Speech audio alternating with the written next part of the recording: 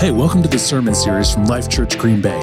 It's our mission to bring the life-giving message of Jesus to the 920 and beyond. We're so glad that you're here. The sermon you're about to hear was recorded at our Life Church Guys Retreat that took place in February of 2022. The sermons are a three-part series on community, accountability, and responsibility. This first sermon is from myself, Pastor Keith, on the subject of community and stepping into your calling. This particular sermon is titled Stand and Deliver.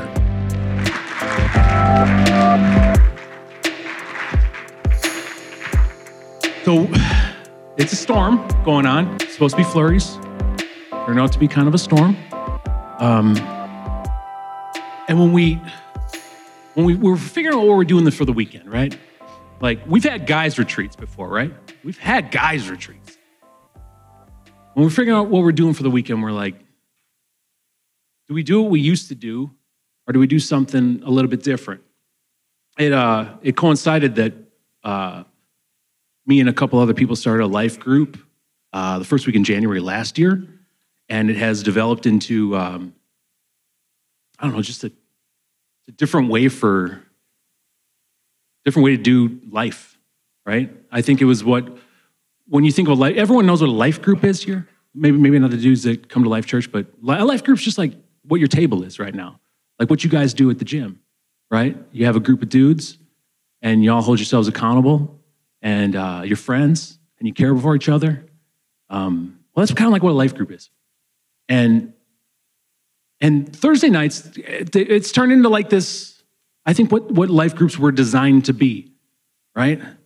The one thing that's brought up a lot, myself included, is I didn't know that I needed something like this until I've experienced something like this. A general theme of community or lack thereof. We're all like searching for something, right? If y'all weren't searching for something, you wouldn't have gotten in your cars and drove 2 hours in a snowstorm, right? So like this is the easiest win, right? Like so if I'm going to close you on anything like community or friendship or life, or it's like I already know who my sale target is. You guys already have the product in front of you, and this should be the easiest close there ever is. So community. It's a group of people who live in the same area, such as a city, town, or neighborhood, and or share similar interests. That is the Webster definition of the word community. A group of people who live in the same area, such as a city, town, or neighborhood, and share similar interests. Men today, 2022, the society, does it advocate for community? Like, how many guys here, show of hands, how many guys, think that they're a part of something? Like, are you a part of a community? Yeah, I think you guys are. Come on, you guys are. Sure. All y'all that are looking at me, though, I see it too. I see it. I see my friends all across the room, if you don't know the answer to that, you're probably not. And that's cool. That's fine. For the last 100 years, and I've been talking about this with some people, for the last 100 years or so, maybe 200 years. We'll say 100 years just to be safe. Somewhere along the line in the 100 years, guys stopped being like what God designed them to be. They stopped leading their families spiritually. We have a lot of dudes that don't know their kids. We're like in this last 100 years of being dudes, and we stop fundamentally doing what guys are supposed to do by leading their families, leading them spiritually. Now, when I say leading your family spiritually, do y'all know what that means? Show of hands, and I'm gonna raise mine because it was totally me too. Whose wife brought them to church? That's a lot. Was the wife's design, was that ever her responsibility? No, the Bible's pretty clear that that's our responsibility. We're the men of the households. We set the tone for our families. But somewhere along the line, dudes just stopped being dudes. Don't know why. And women have been doing this, being the man and the woman of a house for 100 years or so. I was raised by a woman. She did the best she could. But that wasn't her job. The Bible's pretty clear on the things that a woman should do and a man should do. I feel like in this last year, particularly at Life Church, something's changing. The thermometer's changing. The temperature's changing. You know, I see dudes that want to be better. I see dudes that are hungry for something. I see dudes that, you know, I'm going to reference my life group a lot. It's like every week, guys are saying that, like, oh, I really needed this. And these dudes, you know, I'm 39 years old, so I've lived a good hunk of life. Some would say I'm rounding third and heading home on my life cycle. As I say that, it's been this long in my life before I had something like that. So what was I doing for those first 38 years? Genesis chapter 2 says, the Lord God said, it's not good for the man to be alone. This is chapter 2. So Genesis, what happened in the chapter 1? I think it's about 7 days has gone by. God's made the earth, made animals, water, seed-bearing plants, makes man. Takes man and says, all right, I want you to just follow me. Whatever you name this thing, we'll call it. Can you imagine that, like, one dude just be like, cow, apple, chicken. And then he realized that at the end of that naming process that man was sad and he was alone. And then that's when God, who knows all, says, you know what? You know, I wonder if he's talking to himself. You know what, God? I think that man shouldn't be alone. Let's fast forward about 10,000 years. And the state of society today. Another show of hands. How many of you all think that we're in the midst of a war spiritually? Easy sell, easy sell. Cool. The greatest thing the devil has ever done, and the devil's conniving, and he's pretty good at what he does. Greatest thing he ever did was convince an entire planet that he doesn't exist. And we're at war. If you don't believe we're at war, I don't think a person didn't raise their hand, but say you didn't. If you don't know you're fighting a battle, you're already losing, right? We're in the midst of this war. And I think, and this is just from observation, a lot of I think are my observations of life. I don't know if there's validity in it, but it's just what I've observed. I think a lot of times, particularly in my lifetime, people have a tendency of either blaming God or the enemy. You see what God just did to us, man?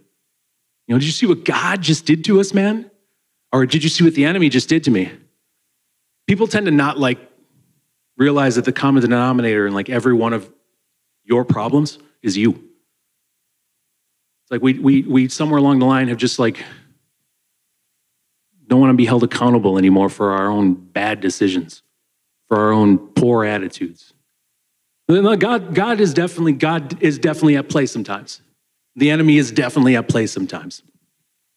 I think in my experience, the times where I think the enemy is at war with me, I'm giving credit to the enemy and he shouldn't be getting credit at all.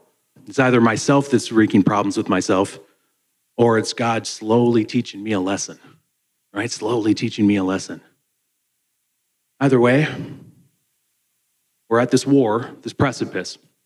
We're finishing up this series called Ephesians, the book of Ephesians. It's an epistle that Paul wrote. Last Sunday, we had a message on chapter 6, the meat and potatoes of it. So chapter 6, I'm going to start at verse 13. It says, therefore, put on the full armor of God, so that when the day of evil comes, you may be able to stand your ground. And after you've done everything to stand, stand firm then, with the belt of truth buckled around your waist, with the breastplate of righteousness in place, and with your feet fitted with the readiness that comes from the gospel of peace. In addition to all of this, take up the shield of faith, with which you can extinguish all the flaming arrows of the evil one. Take the helmet of salvation and the sword of the Spirit, which is the word of God. So in this portion of this letter, he says you're at war, right? And I have some things that if you elect to use, will help you in this battle. Some truth, Righteousness comes from this breastplate. Peace strapped on the feet. Shield of faith. Blocking arrows. As I visualize that, as I say it out loud, like you see this armor being put on. Person puts on this armor as if to go to battle, and nowhere then in this section does he say this, and this is how we're going to attack. Right? Nowhere in that is he going, here's how we battle. Here's how we're going to fight. No. Verse 14, he says, stand firm. Stand firm then. Stand. Just stand. Just stand and just stand there, and you got everything you need. I will protect you. Just stand. So when I heard that on Sunday, right? Stand. It got me to thinking about what I want to talk to you guys tonight. In a message I'm going to call Stand and Deliver. Stand and deliver. Let's pray. Heavenly Father, thank you for the guys in this room. Thank you that, oh my gosh, why is it snowing? But thank you that everyone got here safe-ish. I know myself, I was kind of like a little nervous. And then I remember praying, talking to you earlier today, and you just kept saying, I got this. Trust me, I know what's going on here. So I thank you that my friends got here safely. I thank you for really good food.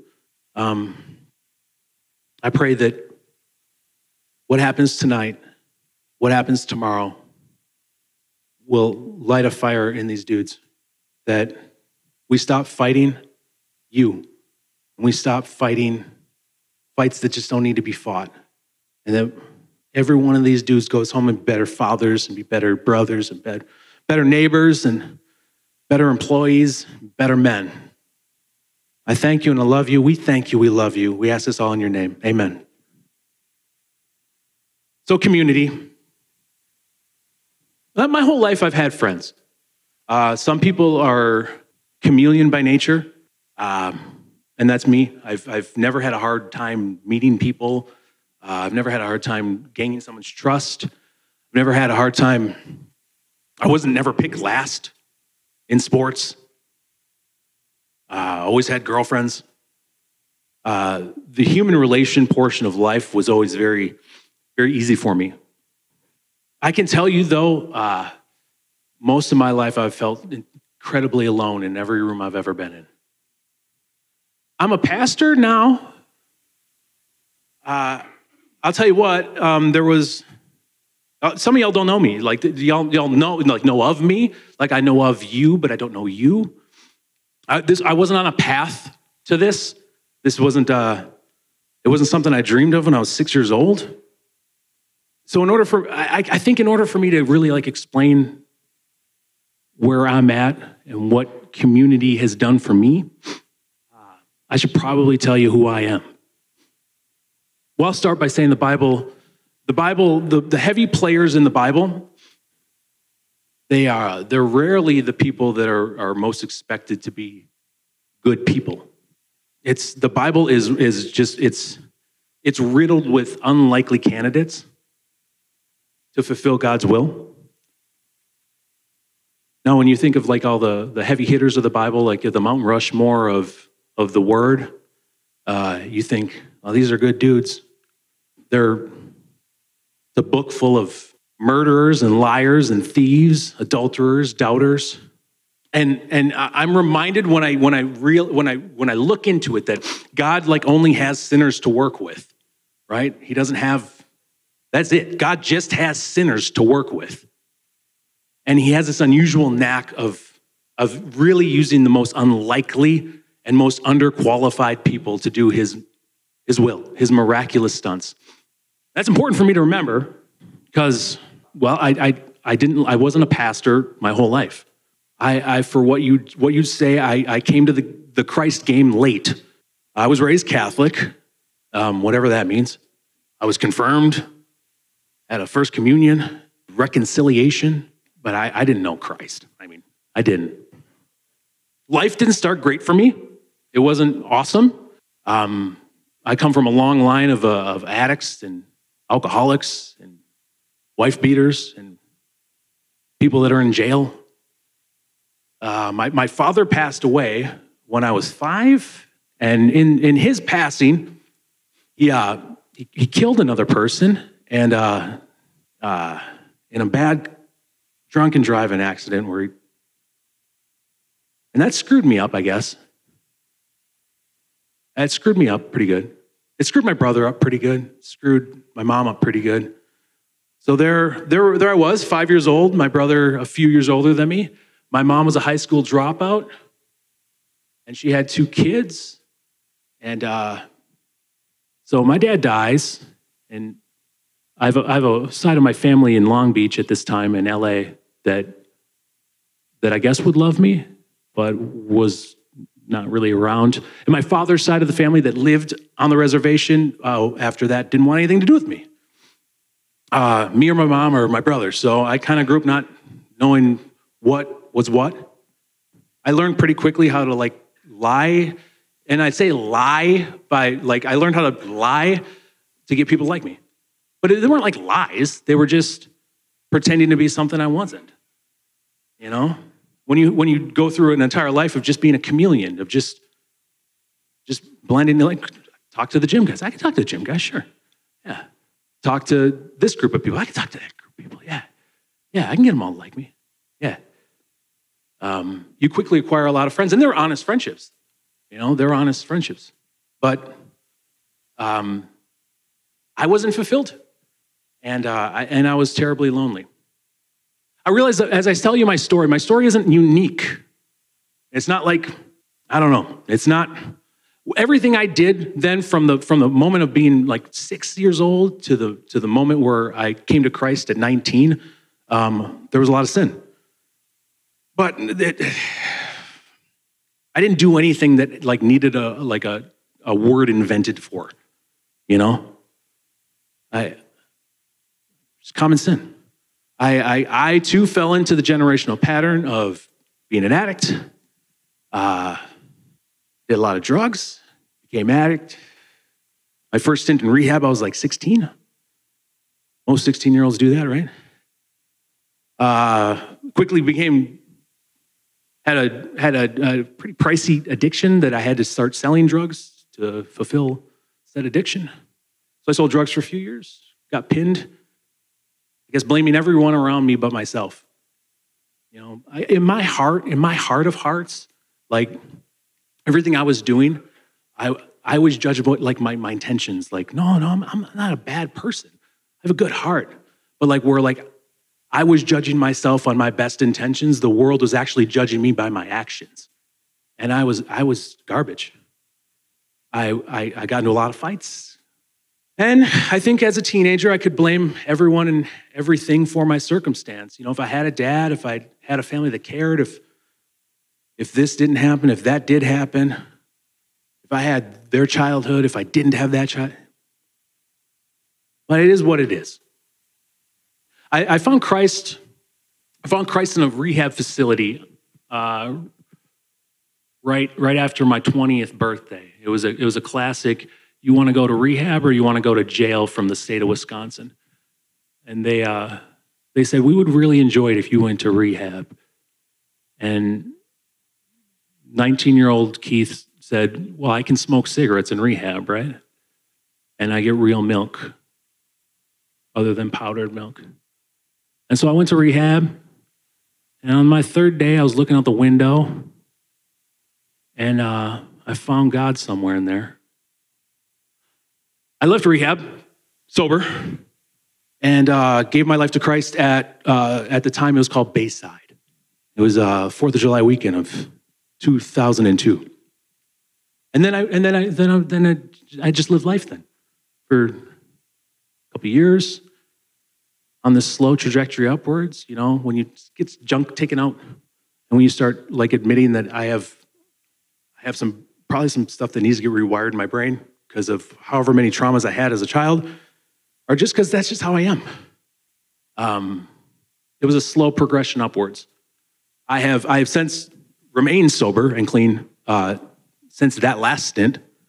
And I'll be coming up this in April with 20 years clean and sober. Thank you. And that, I guess right there, that could be a sermon, right? I found Jesus, I stayed sober, I'm not an a-hole, and I don't lie, cheat, and steal anymore. But so I've been on this steady upward trend, right, for 19 and a half years. I found the love of my life. We got married. I've been with her for 15 years. Fast forwarded to our first child being born, my son Adler. When my wife said she was pregnant, I was like a little scared and terrified because I grew up with a mom that wasn't around, and I guess dudes that she dated, and they didn't care about me. You know, I was like, they didn't care about me, and that is what it is. Would I have enjoyed it had they? Yeah, I probably would have, but they didn't. And so I grew up watching like Family Matters and like Full House, and like I was watching how dads operated, and I knew that the dad thing was going to happen, right? I told my wife, I was like, I'm cool if we don't have kids, like that's fine. And she's like, no, we're going to have kids. And then that didn't take that long before a kid popped out. So there I am. It's 2014. I'm not an a-hole anymore. I mean, I'm still pretty banged up in my head a little bit, but I think we all are. But I think for the vast majority of us, we all can, like when we take that pause and we're like, we start being truthful about what's going on in here. We're like, dang, I sure would appreciate something to change. So, wife tells me she's pregnant. Pregnancy it's a good pregnancy. It's great. Adler is born, healthy, all his fingers and toes, and then I'm a dad. And I don't have a playbook on that. I can't lie to this kid and pretend to be a dad. I mean, the dads I know just leave. The dads I know just die or leave. I'm reading the Bible now at that point and reading about generational curses, and a lot of my timeline lines up with a generational curse. Like the sins of my fathers. And I figured I had it nipped by then. I'm like, well, I gave up cocaine, I gave up meth. I'm sober. I've nipped this one in the butt. But then like those things that I blamed, those things that I said that they were the reason why I was doing these things, they had left. They're out of my life now, right? The scapegoat had left stable. And there I am still not knowing how to be a man. I'm not knowing how to be a dad. So my wife says this, she goes, let's go to church. Sure, okay. And she said it like this. She said, let's go to church. If you don't know how to be a dad, I want you to find people that do. And I want you to just listen to what they're doing. Fake it until you make it. You've done it your whole life. You've done it your entire life. Just do it again. And that's what we did. I said, you know, that's a great idea. If I have just like a couple chips to put down, like to a bet to place, I'll put it on Christ. Christ had already removed my compulsion to do drugs and drink. I hadn't been in a fist fight in like 14 years. Like I wasn't lying consistently. I definitely haven't cheated on anybody, including her, which again was another miraculous feat. And I would be, by what definition would say, a productive member of society. So she said, let's try this church first. I said, whatever, let's do it. We go there, I walk into church. The message was fine. We both got back in the car and we're like, isn't it weird? Like there's like a room full of like 800 people and like not one person said hi to us. And I was like, yeah, it's kind of weird. And she's like, all right, well, let's try this other church. My friend, her name is Nuka. My friend Nuka goes there.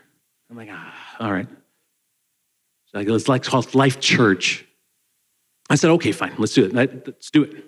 And we walk in church, June of 2015, and we just never left. We'll fast forward a couple more years. It's now February of 22, and I'm a pastor at this church. When I started this journey, I did not think I would ever be giving a sermon at a men's retreat for a church I'm pastoring, right? But God had other plans. So I'm riding this whole Christ thing for, I think, about 14 years. 14 years kind of just idling, kind of just cruising, doing a little bit here, doing a little bit there. I'm talking at like the homeless shelter. I'm sponsoring people, going to hospitals and talking with people that are handcuffed to hospital beds and tell them how I got out of it. I got out of it by Christ. I got out of it by just going to Christ, and he'll remove these things from you. I did that for a steady course of 15 years, which brings me to James. James chapter 2, verse 14. What good is it, my brothers and sisters, if someone claims to have faith but has no deeds? So someone claims to have faith but has no deeds, so they're not doing anything about it. They claim to have faith, but they're not doing anything about it. Can such faith save them? Can that kind of faith save you? Suppose a brother or a sister is without clothes and daily food. If one of you says to them, go in peace, keep warm and well fed, but does nothing about their physical needs, what good is it? In the same way, faith by itself, if it is not accompanied by action, is dead. That's where we get the faith without works is dead.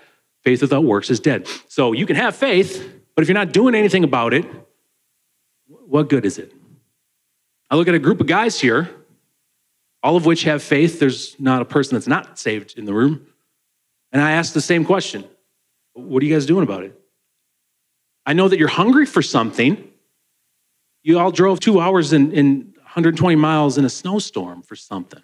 For what? This brings me to Romans chapter 12. Therefore, I urge you, brothers and sisters, in view of God's mercy, offer your bodies as living sacrifice, holy and pleasing to God. This is your true and proper worship. Do not conform to the patterns of this world, but be transformed by the renewing of your mind. Then you'll be able to test and approve what God's will is, his good, pleasing, and perfect will. For by the grace given me, I say to every one of you, do not think of yourselves more highly than you ought, but rather think of yourselves with sober judgment, in accordance with the faith God has distributed to each of you. For just as each of us has one body with many members, like look in the room, 77 people, and these members do not all have the same function. So in Christ we, though many, form one body, and each member belongs to one another. In a large room full of 75, I think 75-ish are here. We all don't carry the same function, but we're all one body nonetheless. We have different gifts according to the grace given to each of us. If your gift is prophesying, then prophesy in accordance with your faith. If it is serving, then serve. If it is teaching, then teach. If it is encouragement, then give encouragement. If it is giving, then give generously. If it is to lead, do it diligently. If it is to show mercy, do it cheerfully. So when I read 12, I think like, all right, we have a church full of dudes, very talented dudes that all don't have the same talent, but have a talent. God has blessed and gifted each one of you with something. So in Romans, offer your bodies as living sacrifice. On a Sunday, I'll play music. It's the only talent I have. If I had something else, I'd do it. I joke to my wife, if I could do anything else, I would. I would switch. I would be a carpenter in a heartbeat. But that's not what I was given. That's not what God blessed me with. He just asked that I use my body as a living sacrifice, holy and pleasing to God. This is your true and proper worship. Now, my worship is the actual literal sense of worship. I lead a worship band. I didn't always lead a worship band. That's why I lead a worship band now, though. I lead a worship band at a church that has all y'all, and a lot of people show up every Sunday. If I couldn't play music, I would be doing something, though. In doing something, I found community. In doing something, I found friends. And I have found real friends in this community, in serving. Proverbs 27:17, as iron sharpens iron, so one person sharpens another. Y'all heard that, right? I mean, that's like a Hall of Fame scripture, right? Like people know that line and don't even know it's from the Bible. You know, as iron sharpens iron, right? As iron sharpens iron, so one person sharpens another. Here's the thing, I have some Cutco guys in here, right? Like, so forgive me. Cutco, they're knives. They sell knives. Very good knives. I have several of them. They cut very nicely. But iron sharpens iron. As iron sharpens iron, so one person sharpens another. Here's the thing with that proverb. It's like it's not real. So that proverb comes in verse 17. There are 16 verses before it that have nothing to do with sharpening knives. And there's like 30 some odd after that have nothing to do with sharpening knives. It's like such a random thing. It's just like a bunch of like poster quotes. Like you just read 27 and you're like, oh my gosh, I've seen all those, like with the eagle flying with a sunset and then like a line. It's like 27 is like the best motivational posters ever. So randomly it says, as iron sharpens iron, so one person sharpens another. Thing of it is, it's impossible to sharpen iron with iron. It's not possible. It literally defies the laws of science. It doesn't work. Metals only actually, and forgive me, Cutco guys, and Phil, jump in if I'm off here. Metals, they only sharpen by using a material that is actually harder than the metal it's trying to sharpen. That's the only way it works. Like, you can't, I can't sharpen my mic with another mic, right? You only do it with a material that's harder than the material you're trying to sharpen. Two metals of similar hardness only produce heat and friction. So like two metals of equal hardness, and I'm coming to a point here, but remember these lines. Like two metals of equal hardness only produce heat and friction. If two people are exactly the same, they have nothing to offer one another. They actually both remain dull. What community is for me is not iron sharpening iron, because that just doesn't work. If I was looking for iron sharpening iron, I'd look for someone who's at the same place in my life and just be comfortable with that. Iron sharpening iron. When I want to get better at something, I have to attract other people that are good at that thing I want to get better at, and I have to ask them how to do it. Now, in your life, how often have you caused just friction with another human being, right? If two people are exactly the same, they have nothing to offer one another, they both remain dull. In finance, they say, you get 5 of your closest friends. You add up their annual income, you divide it by 5, and I promise you that's how much you make. And spirituality is the same. You get 5 people, you get your 5 closest, and you add up their spirituality, you divide that by 5, that's where you are, right?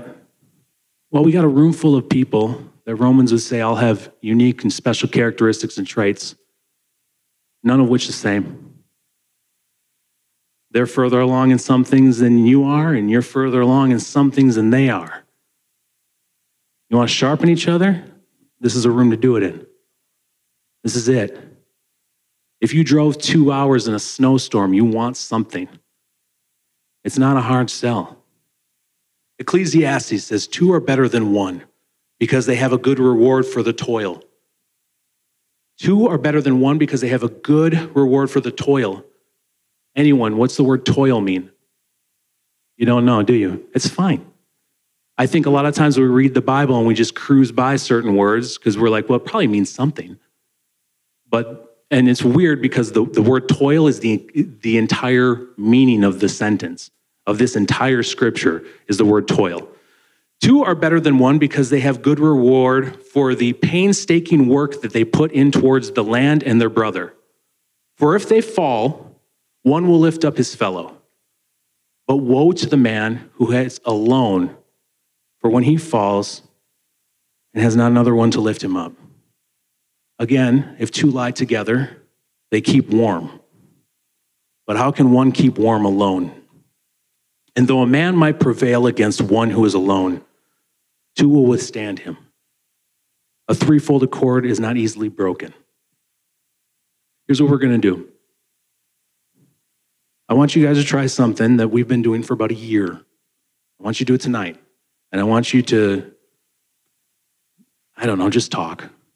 Y'all can talk. All you can. I've had conversations with all y'all. All y'all can talk and all y'all want to talk. I know you don't feel like it right now, but all y'all can talk. And all y'all want to talk, or else you wouldn't have drove 2 hours in a snowstorm. All right, what we're going to do is we're going to break up in groups, 3 groups. 2 of which will be here, 1 of which will come with me. We have 75-ish people, so that's about 25 to a group. And I'm going to propose a question right now, and we're going to talk about it.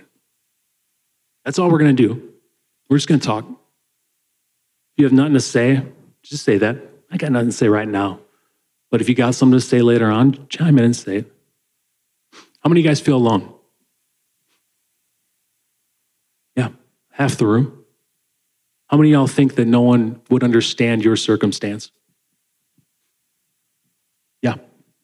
How many of y'all thought that I was a cokehead 15 years ago, 20 years ago? Yeah, but look at God. But by the grace of God, there go I. Have I been a pro at this the whole time? No.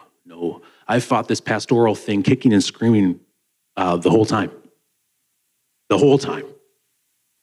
When you figure out what you're called to do, you just got to do it. And your calling might not be to pastor a church. Your calling might not be to be in a worship band. But you're all called for something. I promise you that. Y'all have talents.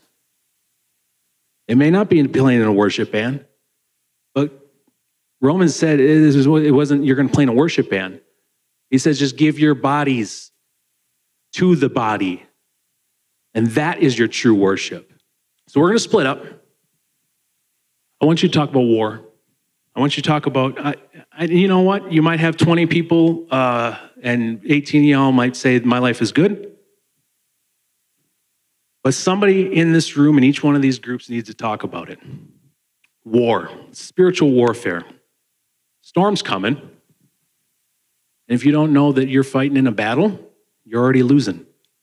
I want you guys to talk about a tension or a war that you have in your life currently today. I'm a man of Christ. I'm a pastor. I'm a father of 2, husband. I'm a productive member of society. My life is revolved around serving Christ. And I would probably be the least likely candidate to say that I am almost at a constant war or a battle spiritually every single day of my life.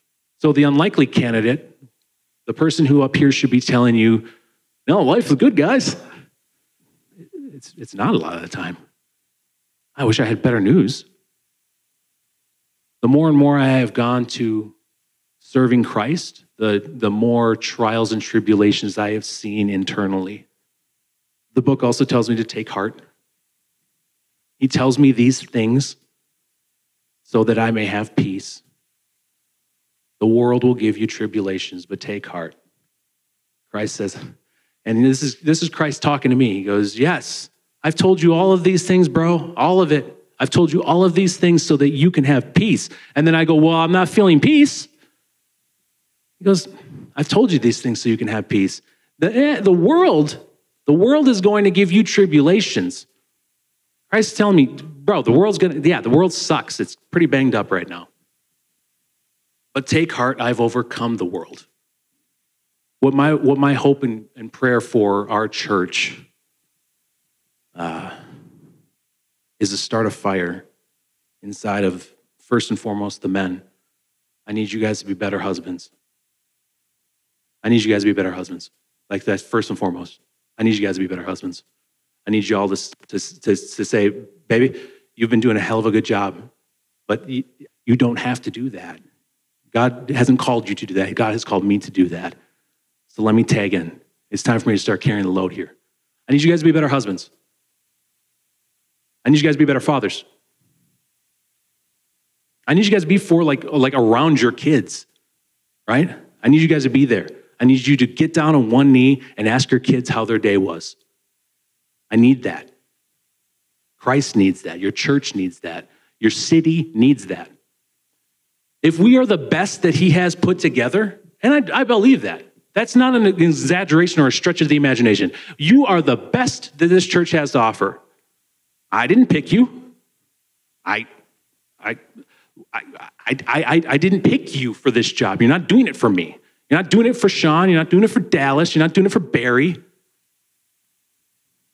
I didn't pick you for this job. I need you guys to be better at it. We need to be better at it. Us. We are the body. We all have different talents. We all have different skills. We need to start using our talents and skills for the body. It starts in this room. We get this room better, it bleeds to your family. We get your families better. It bleeds to your church. You get your church better.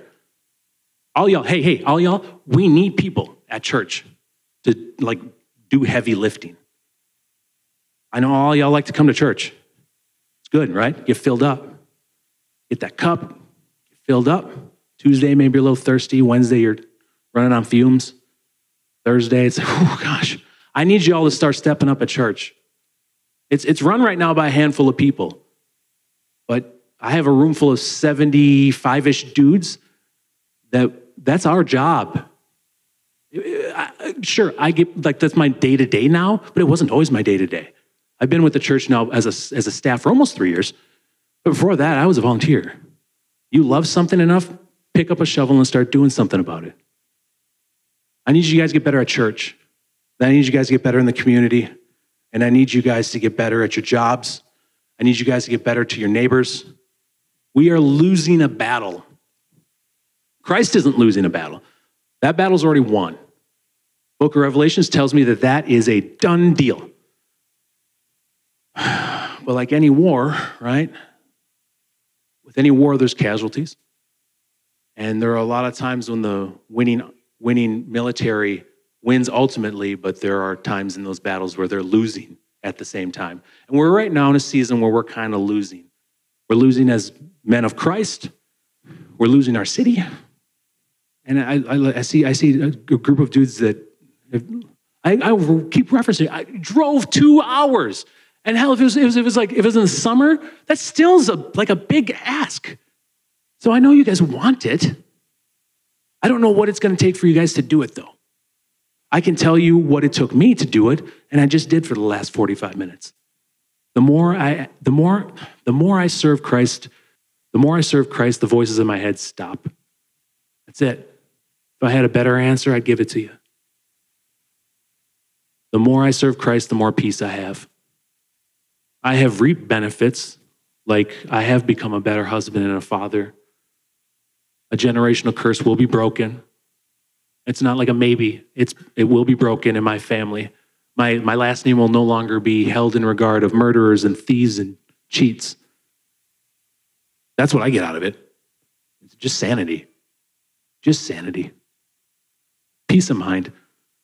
But it wasn't too long ago where peace of mind seemed like it was an impossible task.